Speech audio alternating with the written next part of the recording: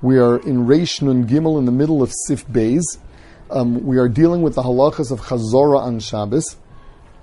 Namely, if something was taken off the fire and you'd like to return it, in order to do that, we had several conditions. Number one, the fire must be covered or the coals removed. Second, it could not be a liquid that cooled down completely, or you'd be chayav for bishul for doing this. Third, according to the Ramah, it's got to be that you supported it, you were holding it the entire time. And fourth, that your kavanah was to return it. These were the conditions necessary in order to do chazara. Says the Ramah now, V'dafka kshatavshil mavushal kol tzarko. This is only if it was fully cooked. Yaz mutar lahachzir, then you're allowed to return it. But if it's not mavushal kol tzarko, if it's not fully cooked, then by returning it, you're now cooking it. You're over on bishul daraisa.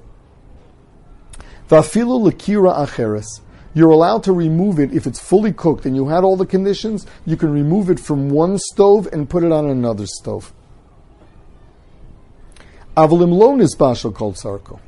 But what happens if it was not fully cooked? Afilu lo osir, afilu lo sakira. You couldn't even return it to the same stove because of bishul daraisa. V'yesh omrim d'chol ze eina osir. This is the Shitas Haran. Kishenot lo min akira mebod yom v'lo zero ad shechashecha. When is it that you need all of these tnoim, that you need the conditions of oda biyodo and dato lahachzira? That is only if you took it off on Friday and you're returning it on Shabbos. The reason being that since you're returning it on Shabbos and it was never there on Shabbos before, this looks like bishul. That's why it's got to be oda biyodo and dato lahachzira, so it's clear that it's a continuation of the Erev Shabbos cooking.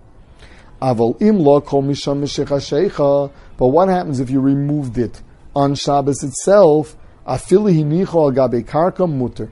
Since it was on the fire in the beginning of Shabbos, there's no mechzik mavashal. Of course, you still have to cover the fire, or it would be mechzik mavashal. But if the fire is covered, it would be muter, even though it was ein dato lachziro and hinicho al gabe karka even. Afili hinicho al gabe karka muter. That is the minhag. And we rely on the mekilim. It's best to be mach.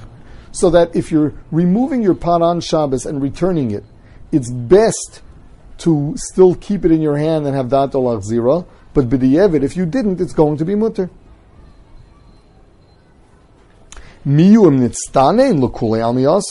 But if it cooled down completely, then it's asur because of bishul. Because once a liquid cools down, we're choshish that that's considered cooking by putting it back. The Mishnah Berurah brings the Magen Avram holds that even if it's something dry, where we hold ein bishul achar bishul, nevertheless it's asur if it cooled down completely because it doesn't look like chazorah anymore. Since it's cold, it looks like a new shehiyah. Mishnah Berurah later doesn't seem to follow it. V'yesh omrim dimhotzi machol menataner osur lanicho b'korim of iksasos. The halacha is that if you did hatman, if you insulated something on Erev Shabbos, you're allowed, and then you took it out, you're allowed to put it back into the insulation on Shabbos. What happens if you took it off the stove and now you want to place it in insulation? Is that permissible, or do we say that these are two unrelated things, and it's as if you're doing hatmana for the first time?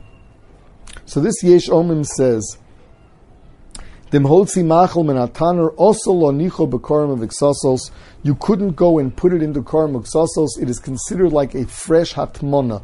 And hatmana on Shabbos, we're going to see, is aser.